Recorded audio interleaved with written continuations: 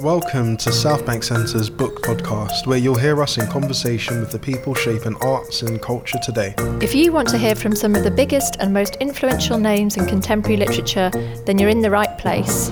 In this latest episode of the podcast, we're going to feature highlights from another great event in our 2019 autumn literature season for your listening pleasure.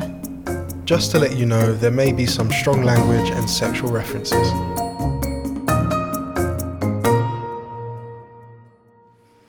Good evening, and welcome to South Bank Centre's Royal Festival Hall. I am Debo Amon, Literature Programmer here at South Bank Centre, and it's my pleasure to welcome you to Lenny Henry, Who Am I Again? From his time on Tis Was to co-founding Comic Relief and his more recent turns on stage, Sir Lenny Henry has not only made us laugh, he has made an indelible imprint on British culture. With a career as long and as storied as Lenny Henry's, there are a litany of achievements and highlights I could mention. But there's one in particular that stands out to me.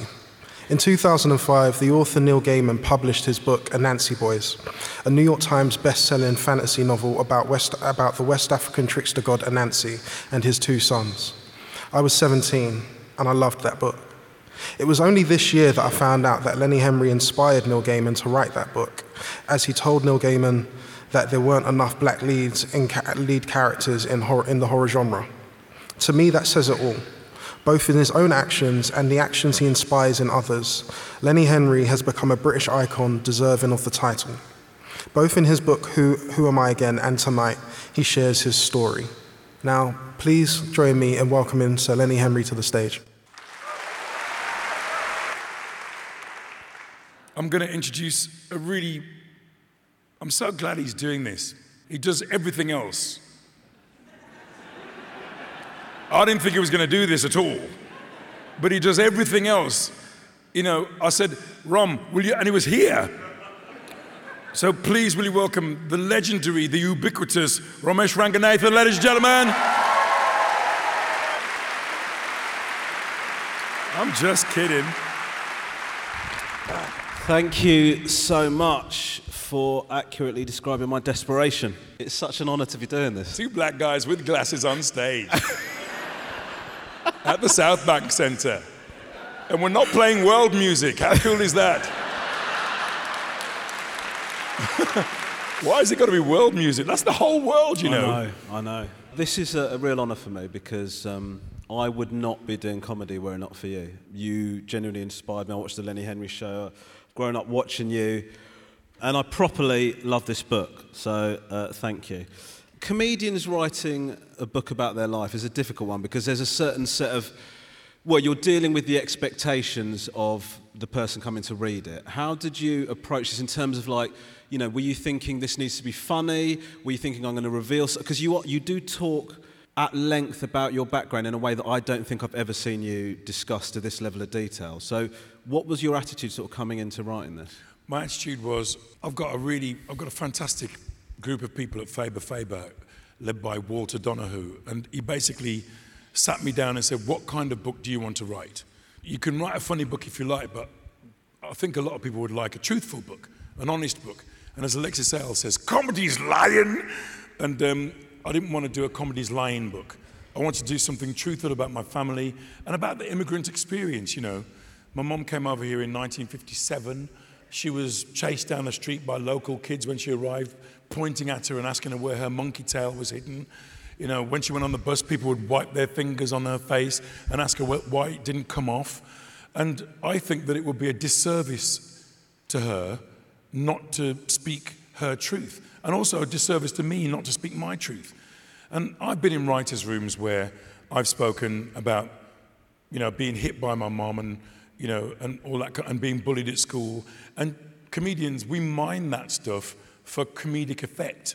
And when I was writing this, I just thought, wow, every time I come to a bit like this, there is a temptation to write the joke, but actually I'm more moved by the truth of it. So it made me work harder at that. There's parts of this book that are genuinely very, very moving, and I got the impression reading it that wouldn't have been easy for you to include. So how did you feel about putting all of that onto the page? It was tough because usually when you write a book like this, you wait for everybody to die.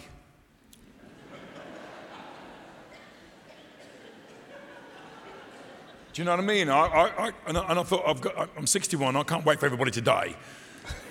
We're very long-living people in our family.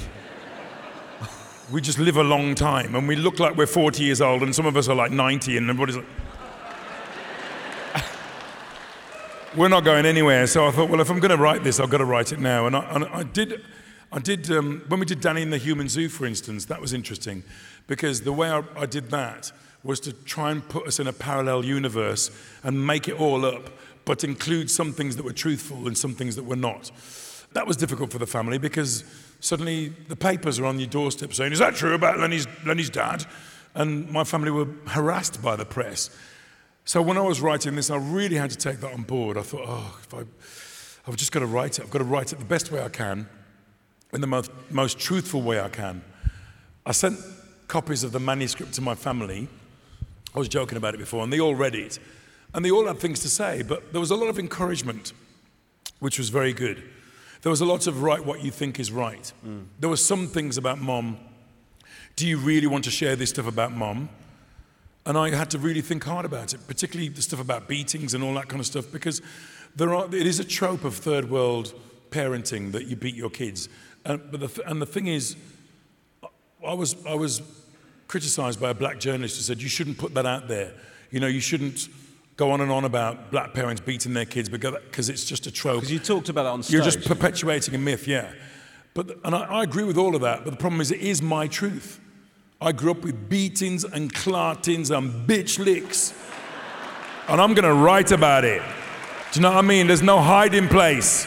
Anybody who give me a lick or threw a shoe at me or hit me with a belt with the buckle end or smack my head against the wall with their fist or kick me with their foot bottom. My mum hit me with a pan once.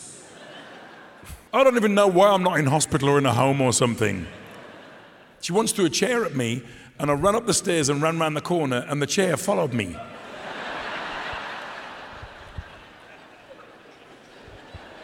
I still don't know how she did that. And it hit me, pow! I said, you wretch. You had a unique position of being the most famous black guy on British television, right? And with it was me and Trevor McDonald. Right. But with that comes the pressures of being a representative, I guess, and people having expectations of how you represent black people in this country. How did you deal with that? Because obviously, you know, you talk about in the book when you went off to do the minstrel show and your time doing that. That was a misstep. It wasn't my fault. Grown-ups were in charge, and suddenly I was in the minstrels like, what? What am I doing in this show? It's difficult to represent. You must know this. If you're a brown person on television, you are representing every brown or black person in the country. And they all want to see their story reflected back at them. And if you don't do that, they are pissed off at you. So the next time they see you in the street, they'll say, we don't talk like that, we don't dress like that, we don't eat that food. They're not even from where you're from. It's why the diversity representation thing is important. It's why there needs to be more choice as far as seeing yourself on screen, because if you can't see it, you can't be it. And when there's only one show with a brown or black person in it, or one show with a female lead, or one show where there's people with disabilities, or one show where they talk about mental health, you've only got that show. It's why it's very difficult to play a black serial killer, because everybody rings up and goes, oh, so you're saying all black people are serial killers? No. We don't want to deny our actors and actresses those roles, but when that's the only time you're going to see a black person, you know, in Broadchurch having killed somebody, you kind of go, oh, great. So there needs to be more choice, basically. That's why you need representation.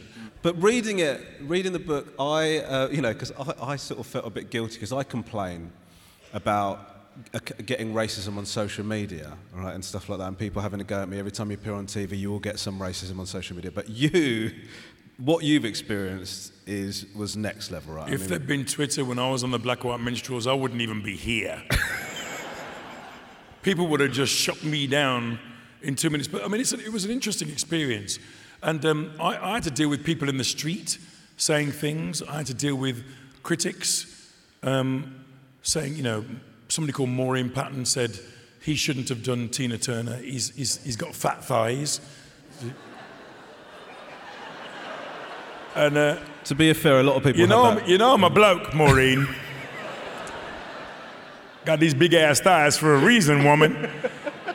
And, you know, but lots of people, you didn't do the Barbadian accent very well, and I'm from Dudley, that's why. I remember one time I did feel bad. I was at London Weekend Television just up the road, and I was doing OTT at the time, and I was doing Joshua Yarlog, and he's the African impressionist from Zimbabwe who does impressions that all sound like him. And I used to wear a grass skirt and have tribal, I don't know what was the matter with me, tribal makeup on and a leopard skin thing around my head, and I used to say, Katanga, my friends, because I thought that was funny. And Chris Asante, who played Matthew in Desmond's, stopped me in the foyer at LWT and talked to me for about an hour about why that was wrong. Right. And I was only 20-something, and I really felt it. I still went back and did it the next week.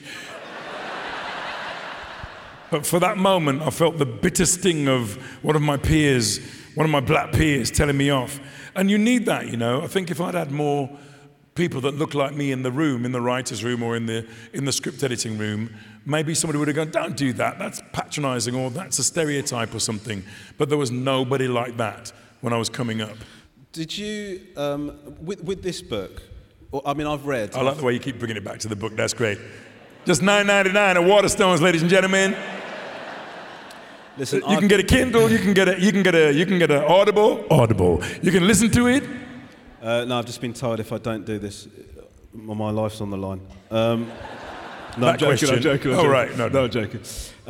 How difficult do you find it? Because in the book you talk about your mum reiterating to you about integration. Didn't you have this? Didn't your mum tell you that? No, my mum was more concerned about my weight, actually, to be honest with you. Just sort of... She just constantly... Went on about your weight? Yeah, just all the time. Just... Jamaicans stop you in the street, you know, and tell you how fat you are. Yeah. My mum would just be like... Len, you're getting big. But your mum did that to you. My mum's favourite line was, you almost look nice.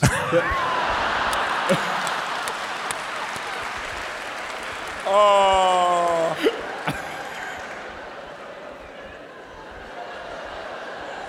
Now eat this. Yeah. No, man. My mum just, you know, on the one hand, you were putting on a bit too much weight. On the other hand, you had plates of food that were this high, and the only way you could see each other at the table was to drill eye holes in the food so you could see people while you were eating. Yeah, my mum used to make, like, loads of sandwiches for me to take to school. Not for lunch, for break time, right? And I was such a fat kid, and I was eating, the teachers would see me eating these sandwiches, so they phoned my mum and said, have you seen your kid? I mean, they didn't say it like that, but they're just basically expressing a concern, like, you don't usually be giving that many sandwiches. My mum's genuine response, she told me to hide from my teachers when I ate my sandwiches. That was... No way! Nah, man, we just got fed. We got fed. Mum would cook, there was 7 of us, she'd cook for 28 people. We came home every day, there was big food. Even on Thursday when the money had run out, there was food on the table, too much food. It was usually pilchards and rice by Thursday. And then on payday, there'd be big food, and then on Saturday, more big food. And she'd do this thing called Saturday soup. That's food getting a round of applause, you know. Look at that. And I talk about it in the book. It seemed to me like half a sheep put onto simmer at 9 o'clock in the morning. You don't put the hard food in till later. You have to wait till later. And then you simmer the meat until it's very tender. And then you put in the dumpling and the yam and the dasheen. And then you put in the potato. And then you let it cook. And then by the time you get to 6 o'clock, it's delicious. And in a Jamaican family, you get this churrina. Every family member, it's like your mum, you know. You don't get a normal soup bowl. I don't think my mum understood what it... She didn't understand what a normal soup bowl was. This thing would arrive like this. And we each got our own tureen, basically. You put it down in front of you, and all the hard food would be piled up, and then you'd eat it, and you'd fall asleep till 10 o'clock afterwards. And what were you talk about what you were like with girls and sort of... Terrible. getting you're getting famous at a very young age, and you're growing up in the spotlight in a way, aren't you? Really weird. What were you like? What were you like at that time? Part of When your I was life? growing up, I was spotty. I tried to have an afro, but it wouldn't work. So I did have an afro eventually, and when I wore platforms, I was 8 feet tall. With the afro on the platforms, I'd walk into a disco 8 feet tall, like giant man. And girls didn't want to go out with me because I was raggedy. Didn't have, especially the black girls at Sunday school, not interested at all. And they were really sexy. I don't know how they got away with it at Sunday school. But they'd be there singing the hymns and they'd be like shimmying. And I was all over that shimmying. I would be like trying to smile at them during the hymns. And they were not interested in me. And they were always, the church girls were always interested in the bad boys. Yeah, you sort of allude to the Yeah, fact you man, were the wrong type they'd of be in guy. church going, Sunday school, Sunday school, don't forget to attend Sunday school. And then when you went outside, like at 9 o'clock at night, they'd be with some rude boy, man. Some geezer with his hand on his crotch and a switchblade and his hat on the back of his head, cussing ras and smoking a spliff.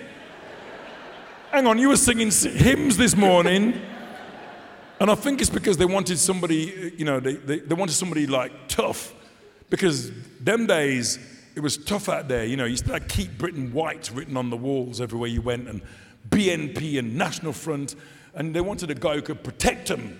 And the yard guys, they were tough, man. Guys, we had kids who came from Jamaica to our school in the 5th year, and they didn't mess around. If there was a fight, they'd just pick up a brick and go, and we go, no, we don't do that here.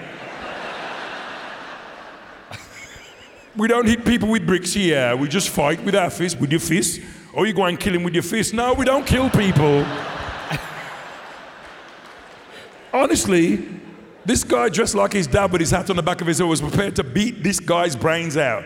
And all the Dudley kids were going, no, Christ, he's really serious? We're going to have a word with him. And they called it, them guys had yam and banana teeth, we had fish and chips teeth. You have them fish and chips teeth, and they would open a bottle of Guinness with their teeth, like, we couldn't do that, because we have fish and chips teeth, British-born teeth. So we had a different way of handling things, the British-born ones. It was interesting. There's a photo of you in the book about around that kind of time, and in your caption for that photo, you talk about how you look and how you look so clean cut and you're smiling and you're presentable. Oh, is this 1978? Yeah, and then you make the comparison that is not what black guys of your age were wearing at that time. No, not at all. And so you're sort of alluding to the fact that your identity was like a big issue for you, right? It was, which is what the book, it's called Who Am I Again, because of the masks we wear when we're growing up, particularly if you're from an immigrant family. I was second generation Jamaican, and my mum told me to integrate. You have to integrate, otherwise you won't fit in. With the Dudley people, them integrate. You must eat their food, talk like them. Integrate, otherwise they will send you to prison. Don't box them down, integrate. And I tried very hard to do that. And so I wore different masks, you know, Comedy Len, Funny Len, Voices Len. And when I was on telly, that picture's taken in 1978, and I looked like a depressed 45-year-old club comedian in the picture. I've got neat hair, I've got a toothy grin, I've got a ridiculous beige tuxedo, huge velvet bow tie, because this is what I'd seen people do, and I thought, I'll fit in if I look like this. And that was it. That's what light entertainment was like in those days. Everybody that was on television wore a tux and sort of did jokes about their mother-in-law or about staying in a bed and breakfast with a busty landlady and all that kind of stuff. And I even though I wasn't married and even though I didn't know what a busty landlady was, I told those jokes because I thought that's what you have to do. It took ages to find somewhere that resembled even closely who I was. And people like Richard Pryor were the key. But it took me ages to be brave enough to abandon what I've been doing to fasten onto what I wanted to do, to look how I wanted to look. Because of integration, I made some white friends, and all of the comedy stuff had come from them. The difference between my house and my white friend's house, things happened in their house that never happened in our house. Like Mac would tell his mum, "Oh, leave me alone, Mum." And I'd he cheeked his mum. He cheeked his mum. Do you know what I mean? And then he did this thing in the front room. They had a front room, right? And we'd sit in the front room watching Top of the Pops, and Mac would put his feet on the furniture. And literally, I've been looking at Mac going, "Are you insane?" So I tried it. I went home one day, and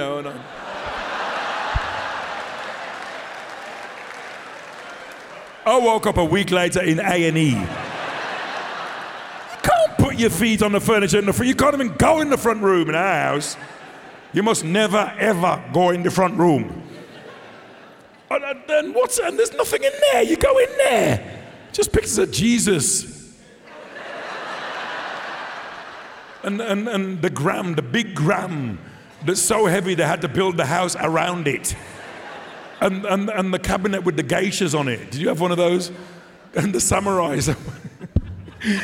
And the little things that Mum spent all Sunday polishing. The little orangey things that were made of glass and stuff. The chalk dog.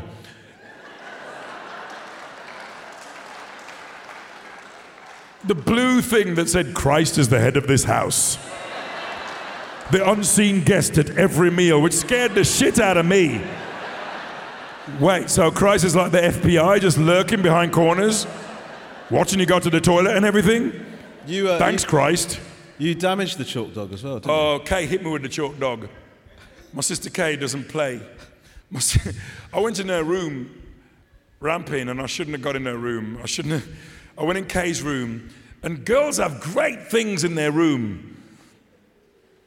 They do. Have you got sisters? No. I had an elder sister, and I'd sneak into her room and bras and stuff and high-heeled stuff. I'm sure this is where all the Beyonce shit comes from, but I've got bras on my head and things in boxes, and you're opening it out, and it's like one of those face masks, but it's not really a face mask. It's take that off, and the pants are different. They've got no space at the front. You try the pants on.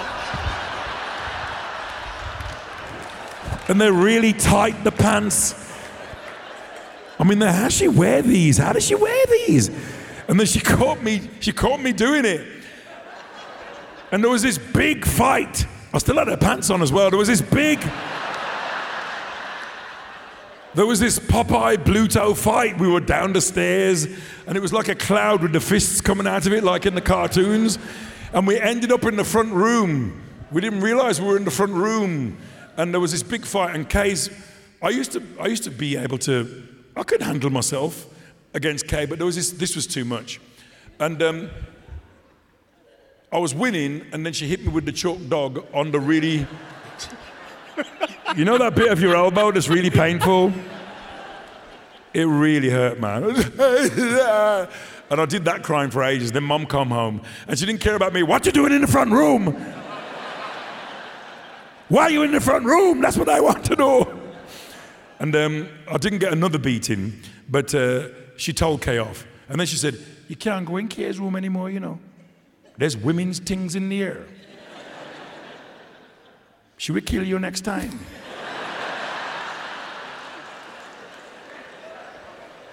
I was in there the next day. You experienced what you think was racism from you've got a reading for us, haven't you? Oh yeah, I've got to do a reading about this kid that lived next door to me. I was still little, and this is somebody I thought was my friend. I lived next door to this kid called Stephen. We were about 8, and he was a white kid. And when you're kids, you don't think about that. You just want to play. He had everything. All the toys you could possibly think of. Every single Thunderbird. He had a Stingray, a Johnny 7. Do you remember Johnny 7? It was like a silver-painted space rifle, complete with water pistol, red projectiles and glowing lights. He had the Man from U.N.C.L.E. briefcase. He had the Batman outfit with the utility belt. He had endless Hot Wheels and dinky toys. I was there every day. Stephen was an only child, and his parents spared no expense in trying to keep him amused. And I'd had several play dates with him, We got on very well. One day something changed. Because we lived so close, Stephen would often pop across, knock on the door, and ask through the letterbox if I was playing. I'd rush to the door, open it, and we'd be off like rockets. But then, Stephen stopped coming round. Eventually, I popped over, knocked on his door, opened the letterbox and shouted, "Stephen, you're playing!" There was a silence, and then I saw him approaching the door. He put his lips level with my eyes, and then he went, and he spat through the letterbox and told me not to come round again.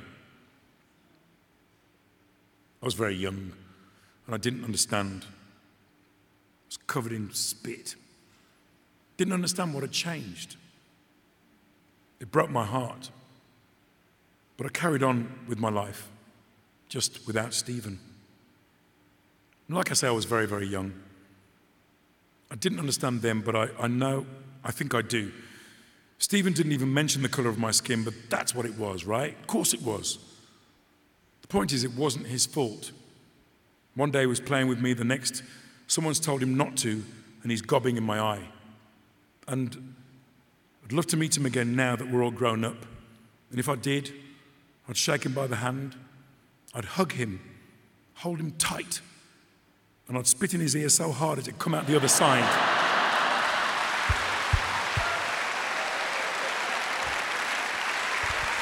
Son of a bitch.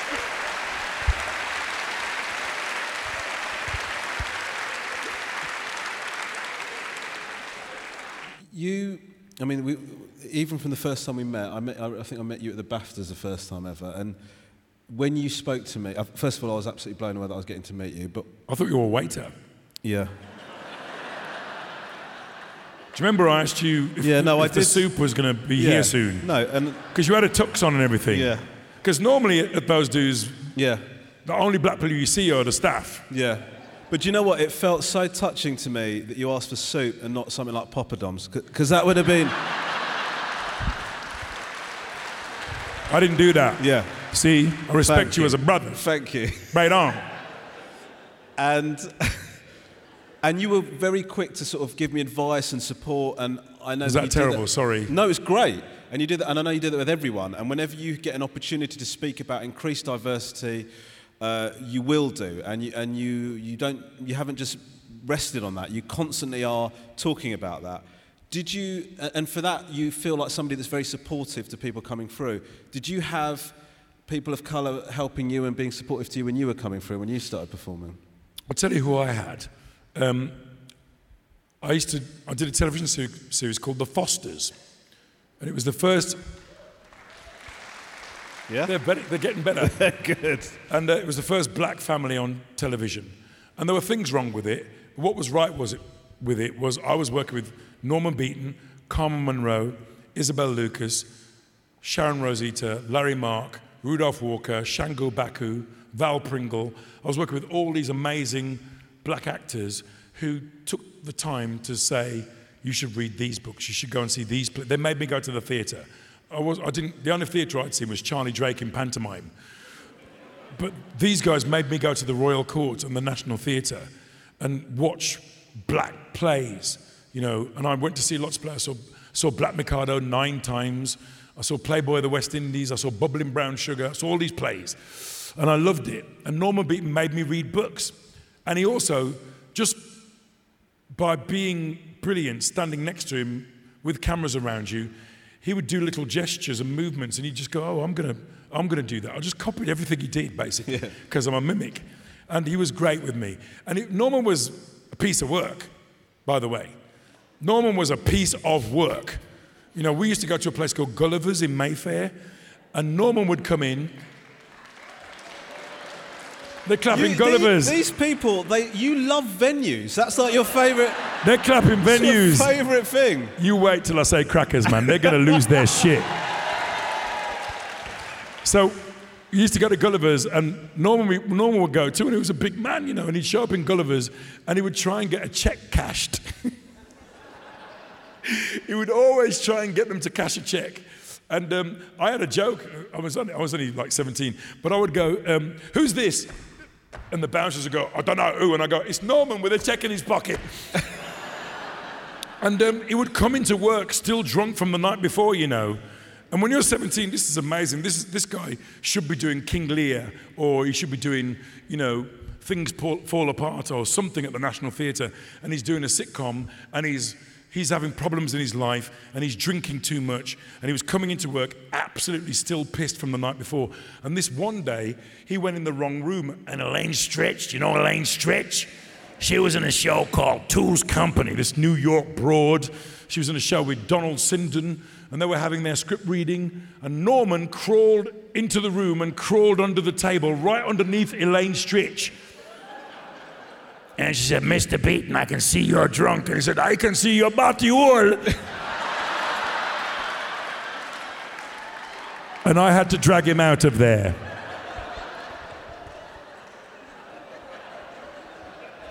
"I can see your body hole." It sounds ruder in Caribbean, I don't know why. It does. All of those Jamaican swears are, you know, I was really surprised that rasclat and bumberclat is toilet paper. It just doesn't sound the same in English. When I want a rasclat, you go, I want a bumberclat. You know, if there's what's in the name of toilet paper? It doesn't sound right. Toilet paper off, you toilet paper. Doesn't sound right. But Norman basically shepherded me through the whole thing of being on telly and taught me a lot. And then Rudolph Walker, I met him, he was brilliant. Love Rudolph. And Isabel Lucas, Carmen Munroe, she said, get training, learn how to sing, have voice classes, movement classes, because you're going to need it. And because I won New Faces and was basically on a jolly, thinkingly, you know, I was 17 and had money in my pocket, going out to Gulliver's and Crackers and all these people, the gold mine. I was going to all these places and having a wonderful time as a 17, 18-year-old kid. I didn't listen. And I really wish I had done. And Norman's the one who said, what we need, Banner, is our own broadcast network. We need to make our own things for we, and then if they want to buy it, they can buy it, but we will make it for we, for our own consumption, and then we won't feel like we got to go capping on to these people. And I said, well, Norman, do we really want to be, that's like being at the kids' table over there. Don't we want to be at the big table with the grown-ups? Man, you don't know what you're talking about. Shut up. And all these years later, I do think now that perhaps there should be separate funding for a BAME network, like they do. I do think that now. Like BET in America, you know, just a separate broadcast network, publicly funded, because we're 15% of this country, and we are not represented on television in the way that we should do, both more so on screen, but that's a kind of sop to diversity. Where real diversity and representation needs to get done is behind the scenes. Behind the scenes, the decision makers, the gatekeepers, the people who green light things. That's where you need to see more people that look like us behind there. Because unless you have that, you don't know whether you're getting a fair deal or not, because it's always those 12 guys who went to Oxbridge together making the decisions about everything. And, you know, they have such a weird view of the world, those guys. It's very skewed. They should stick to being Prime Minister, basically. But, you know, we need more inclusion. It should be everybody at that table, not just one and two people from Oxbridge. I think everybody on the bus or nobody at all. Yeah. Everybody in the bus, and by the way, we want to help. We want to plan the destination of where the bus is going, and we want to sit where we like, and we want to get off when we want, and then get back on when we want, and we want to be on that bus. Everybody or not at all. I think it's admirable because I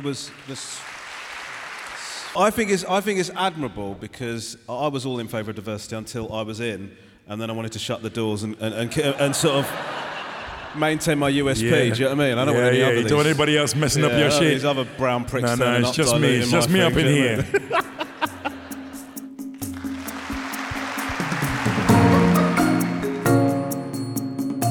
That's it for this episode.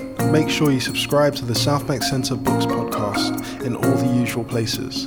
For more information about upcoming events, go to southbankcentre.co.uk or look us up on Facebook, Twitter or Instagram.